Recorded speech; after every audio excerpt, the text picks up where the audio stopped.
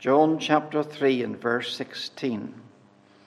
For God so loved the world that he gave his only begotten Son, that whosoever believeth in him should not perish, but have everlasting life. I am aware that many people are already taken up with the thoughts of this season of the year and with all that it entails.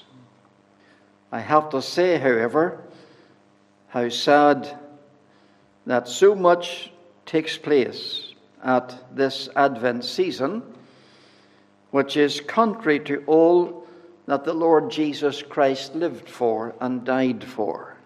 Indeed, when we examine the word Christmas, it should grieve us that the name of our blessed Redeemer should be associated with the blasphemy of the Mass. That hurts the true believer, and I'm sure it's grievous to God Almighty.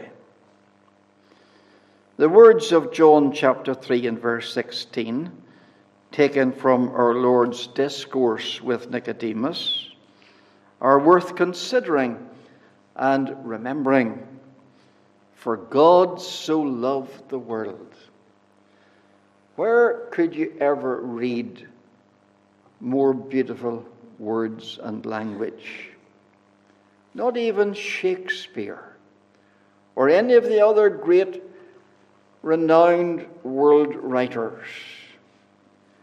But this comes from the inspired pen of John the Apostle, inspired of God the Holy Spirit.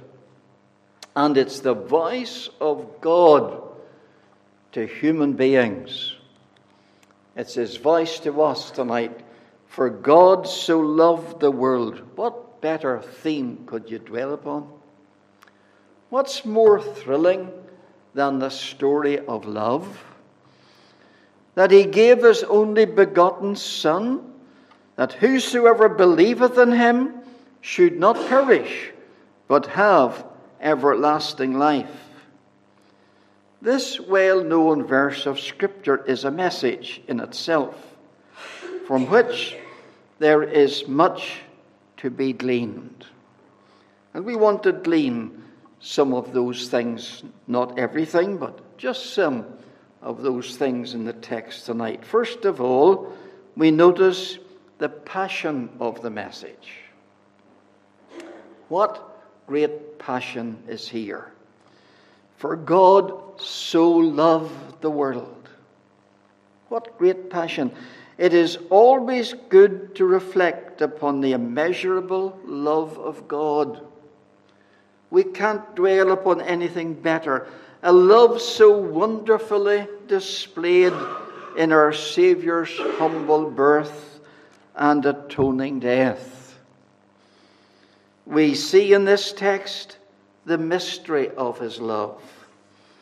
It is impossible for us to understand how God could ever love a world of sinful and wicked men and women, and yet he does. It's amazing. Amazing grace, John Newton said. How sweet the sound that saved a wretch like me. I once was lost, but now am found. Was blind, but now I see.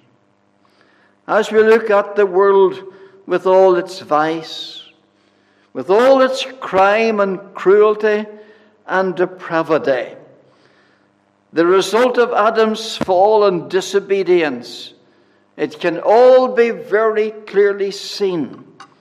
And yet the more we witness man's total depravity, the more we are mystified that God so loved the world.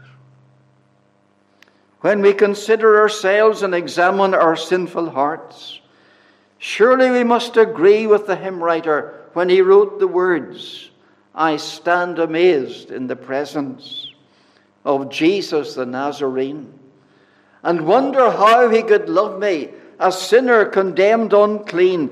How marvelous, how wonderful is my Saviour's love to me. The text also reveals the magnitude of his love, not just the mystery, but the magnitude of his love. It says, God so loved. That little word so, 2 letters, emphasizes the extent of God's love. It far exceeds all human understanding. No love on earth can compare with the love of God for sinners. Sinners of this world, God so loved them. No love on earth can compare with it. The love of a man for his wife, or the love of a mother for her children. These loves are strong as they might be, can never come anywhere near the love of God for sinners. Love divine, all loves excelling, Charles Wesley said. And the Bible tells us, in fact, Jesus himself says it, greater love hath no man than this, that a man lay down his life for his friends. And as you think about that, do you love him for that? Do you not know him for that? Can you not love him more and more still because he laid down his life for you? Voluntarily, freely. No man took it from him, but he laid it down of himself. He had power to lay it down, and he had power to take it again. And thank God he rose from the dead, and he's alive forevermore. This is our Savior. This is the one who came into the world to save us. This is the one who came to purchase our redemption. The one who came to die on the cross of Calvary. The one who came to lift us out of the miry pit and to set us upon the rock and to bring us at last to heaven, washed in his precious blood. Oh, do you not love him for that, friend? Do you not know him and follow him and serve him and say, even now, I wish I had given him more? What marvelous love. God so loved the world. We can also see the manifestation of his love, because it says he gave his only begotten Son. Paul tells us in 1 Timothy 3 and verse 16, it happens to be, without controversy, great is the mystery of godliness. God was manifest in the flesh. Peter says in 1 Peter 1 and 20 that he was manifest in these last days for you, for me. That's very personal. Manifest in these last times for you. And the Apostle John writes in his first epistle in chapters 3 and 4, he says this, for this purpose the Son of God was manifested, that he might destroy the works of the devil. Isn't that wonderful? The devil's powerful. And let me tell you, you and I are no match for the devil. He's powerful, but he's not all powerful, thank God. He's limited in his power, but our God is all powerful. He's sovereign. And praise God, the Lord Jesus Christ was manifested that he might destroy the works of the devil. We see the devil let loose. He's at large. He's pouring out his evil works upon the world. It's before our very faces. It's in our very eye. We get concerned about it. We get hit up about it. But thank God, The devil and his works will be destroyed. The Lord's going to cast them into hell, and they'll be destroyed. And all his angels and those who serve him here on earth. Thank God for the day we were plucked out of the devil's hand, when we passed from Satan unto God, from darkness into light.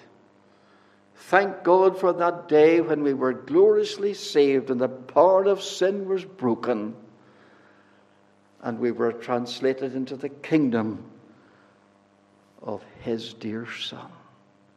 He is a dear Son. Oh, is he dear to you tonight? Do you love him the way you ought to love him?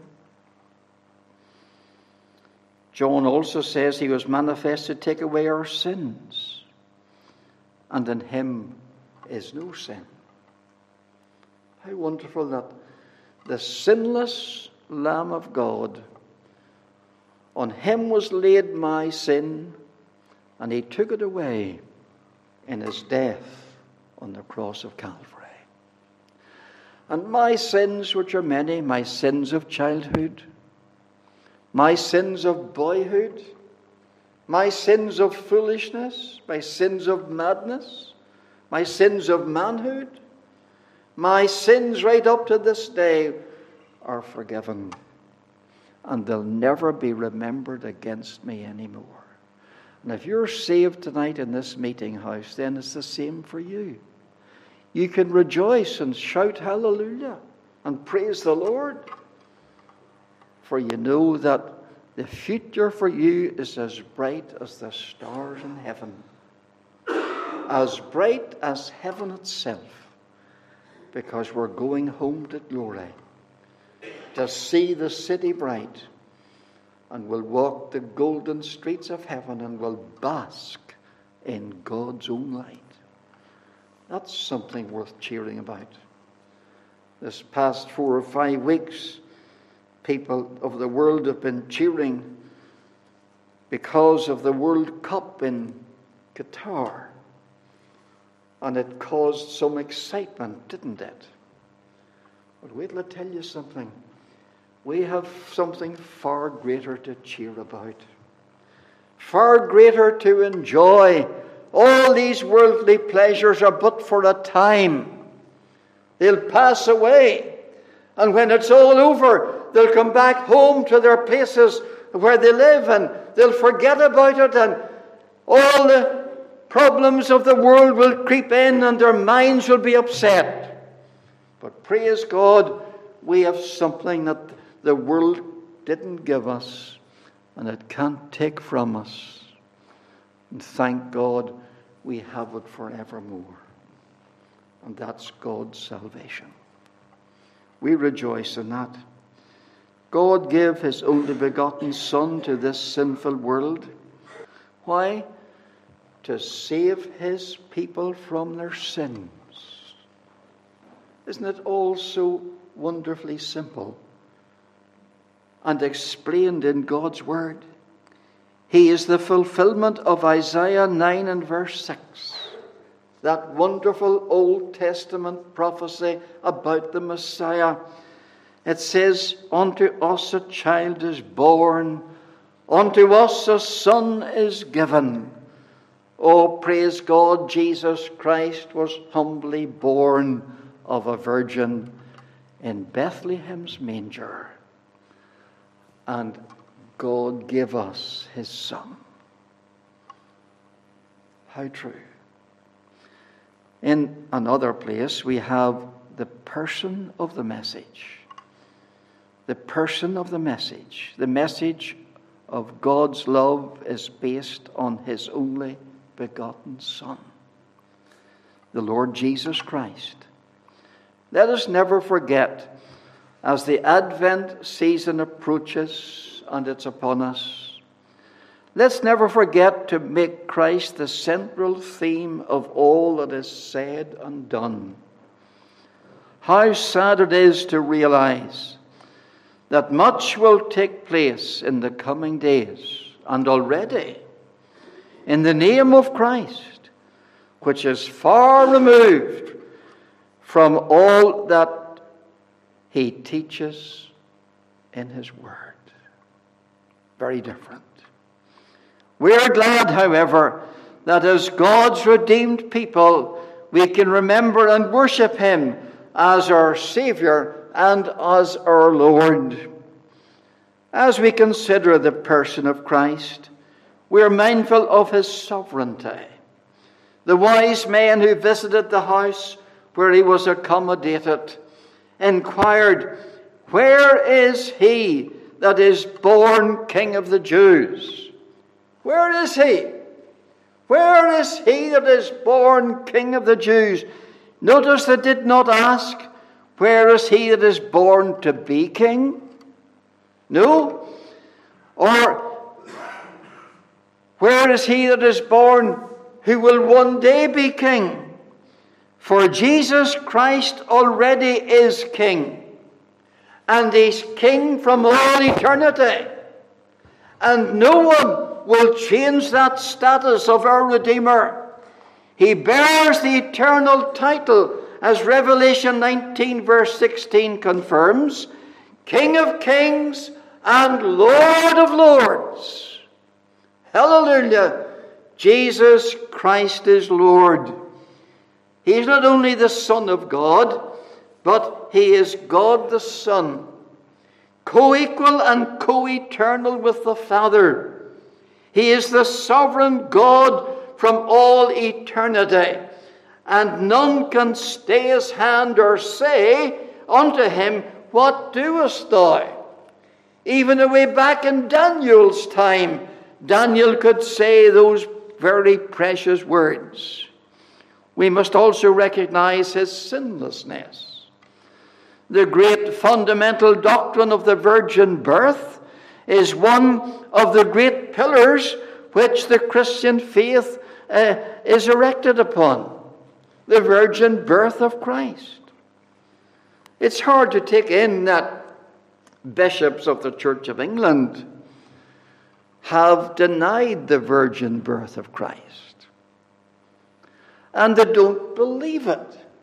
Church leaders, is it any wonder apostasy is so deep today? Is it any wonder our nation, this United Kingdom, is drifting so rapidly into the cesspool of iniquity? Is it any wonder that the devil is let loose when even the churches, if you could call them churches, I wouldn't call that man a member of the church. You're only a member of Christ's church if you're saved. And if you're not saved, you're not a member of the true church. You're a member of the devil's outfit. And I don't know how we could ever describe such Bible deniers and unbelievers and blasphemers against God and his Son. Church people. Only a name. And that's all. All of us have the sinful blood of Adam in our veins. We have. We are his seed. But the one who came as a babe to Bethlehem was not of the seed of man. Bear that in mind. But he was of the seed of the woman. That makes a difference. He was the fulfillment of all that God said to the serpent in Eden's garden. Listen to it. God said, "I will put enmity between thee and the woman." Not the man, but the woman. "And between thy seed and her seed, it shall bruise thy head, and thou shalt bruise his heel." He was conceived of the Holy Ghost, wasn't he? In the womb of the Virgin Mary. And his blood was the blood of incarnate deity. It wasn't man's blood. It's the blood of God. Makes a difference. I'm washed in the blood of my divine Redeemer. I'm cleansed from my sins through the precious blood of Christ, the Son of God who loved me. It wasn't through the polluted stains of Adam's sin, but thank God Christ was wholly born, sinlessly born, and he lived sinlessly, and he died sinlessly. The only thing was that my sin was laid on him on Calvary, and your sin. And for that sin he suffered. For that sin he died. For that sin he bled. And for that sin he anguished all those hours upon the tree. And praise God, he cried, "It is finished." The work of redemption was complete. Salvation is full. Praise God, he went down into the tomb, and on the third day he rose again triumphantly. Death could not hold its prey. Jesus, my Lord. Up from the grave he arose. Jesus, my Lord. The devil couldn't hold him. The world couldn't hold him. Pilate couldn't hold him. The Roman Empire couldn't hold him. Not all the military on earth could hold him.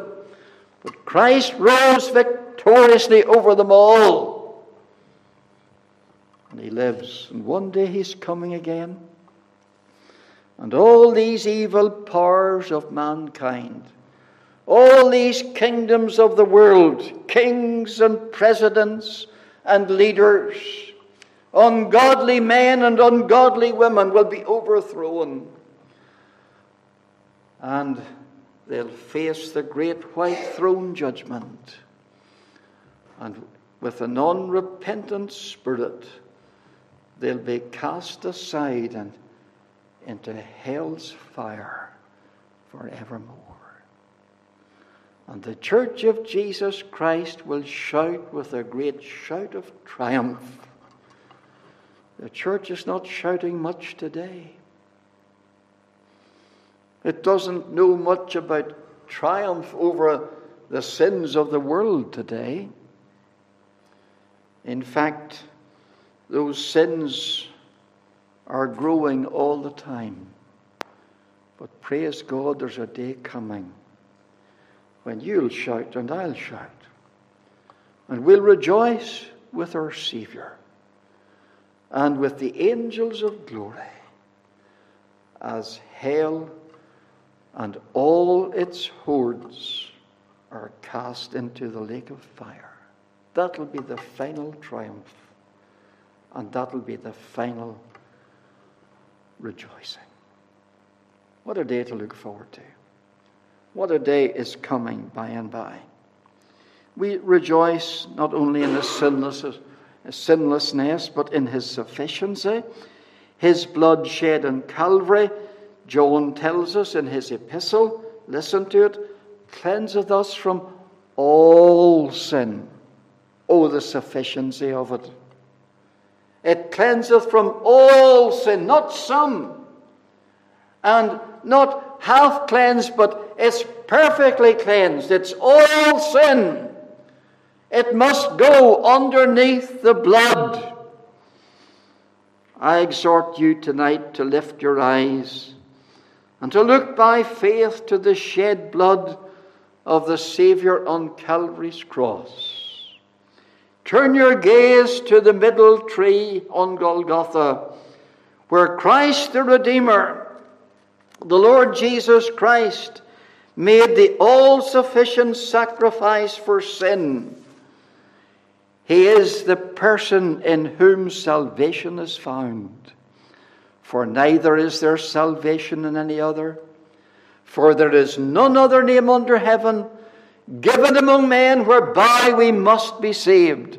Let us trust in and worship the person of the message, his, God's only begotten Son. And then there's the promise of the message. The text is clear that whosoever believeth in him should not perish, What a promise this is. As guilty transgressors of God's precious law, thank God we can be delivered by the grace of God, that whosoever believeth on him should not perish.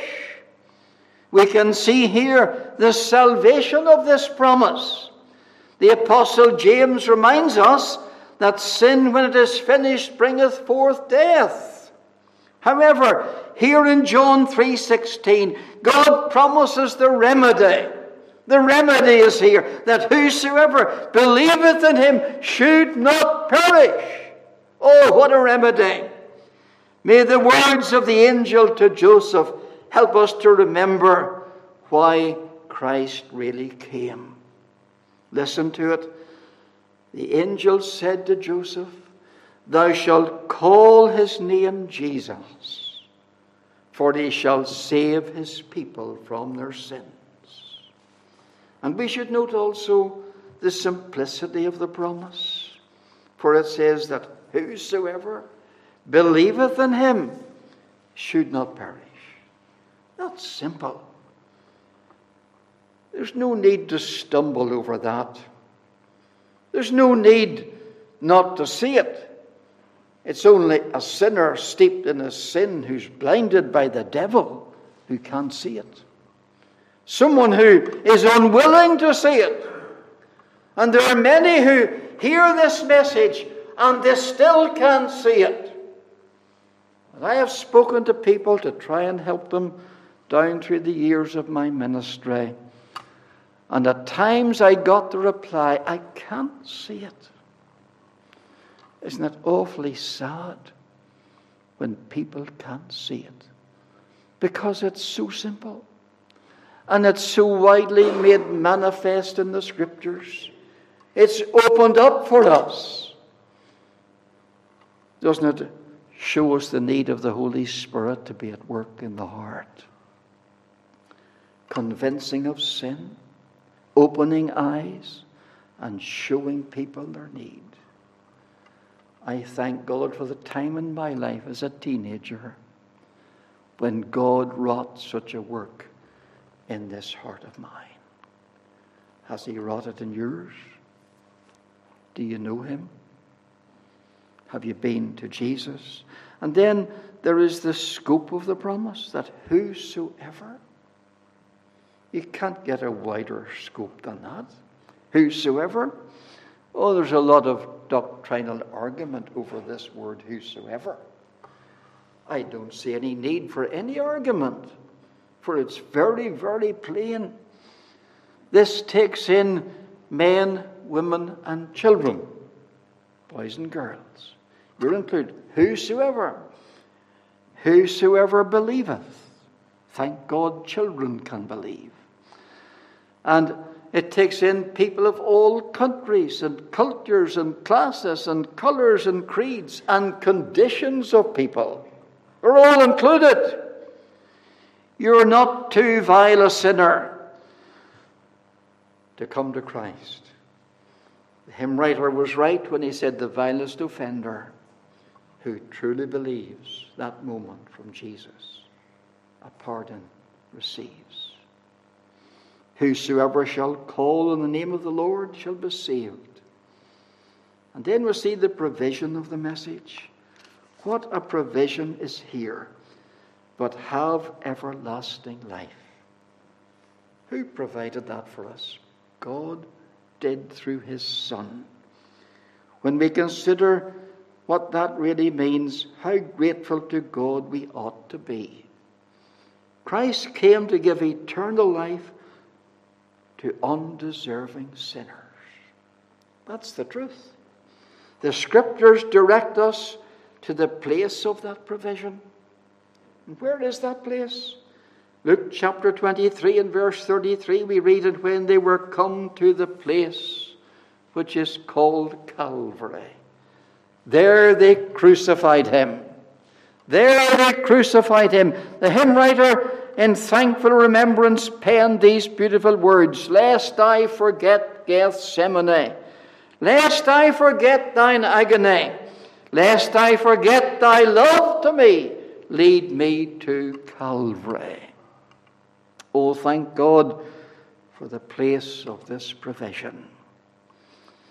And then we are especially called to remember the price of this provision. The price was high. It was paid in the currency of the life, the death, and the bloodshedding of God's dear Son. What a price. Who gave his life, the Bible says, a ransom for many. In the Old Testament book of Leviticus, and the chapter 17 and the verse 1, God declared, it is the blood that maketh an atonement for the soul. And God further declares in the Epistle to the Hebrews in chapter 9, he says, without the shedding of blood, there is no remission. You see, a bloodless gospel is no gospel. And there's a lot of that about today. And sad to say, the blood of Christ is seldom mentioned in the majority of churches in the land at this time. It is easy to proclaim attractive messages about a little child in a manger in Bethlehem, knowing that no one will take offense. But it is something quite different to proclaim the bleeding, the bruised man of sorrows, despised and rejected, and totally despised by man. That's different. Men don't like it. They get the humps up when they're told they're sinners and they need to be saved. And yet that's the truth. Because if they die in their sins, they'll perish and be lost forevermore. The church today, with its modernistic preachers, has turned its back on the preaching of the blood. And if you examine the lyrics of its modernistic hymns, it is evident that there is no desire to sing about the blood either. How sad. No message. No message in the churches. One Sabbath morning recently, just a few weeks ago, as I was coming across here to church, I switched on Radio Ulster just to see where the service was coming from that particular morning. And it came from the Church of Ireland in the town of Antrim. And the Archdeacon, forget his name now, but I'd give his name, but I'll forget it. And he was advising his congregation to pray for their dead loved ones. And he said, who wouldn't want your loved one to be happy in eternity? Pray for them. Just as you pray for them here on earth.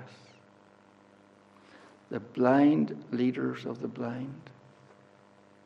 No message.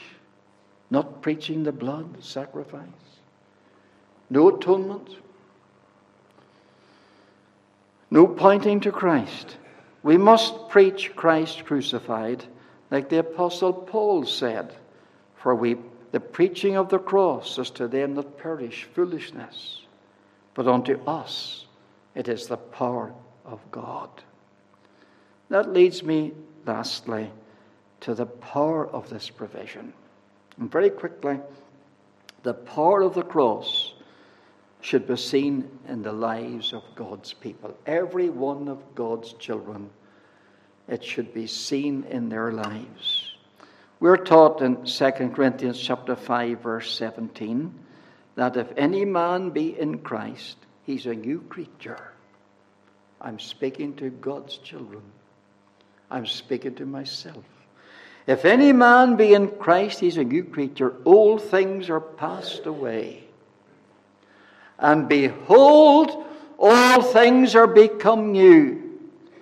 May we declare with the apostle again, for I am not ashamed of the gospel of Christ, for it is the power of God unto salvation to everyone that believeth. Let us nail our colours to the mast. Lift up the standard. Proclaim Christ. Let us proclaim his name as the only Saviour of men. I trust the Lord will bless you and bless his word even to your heart.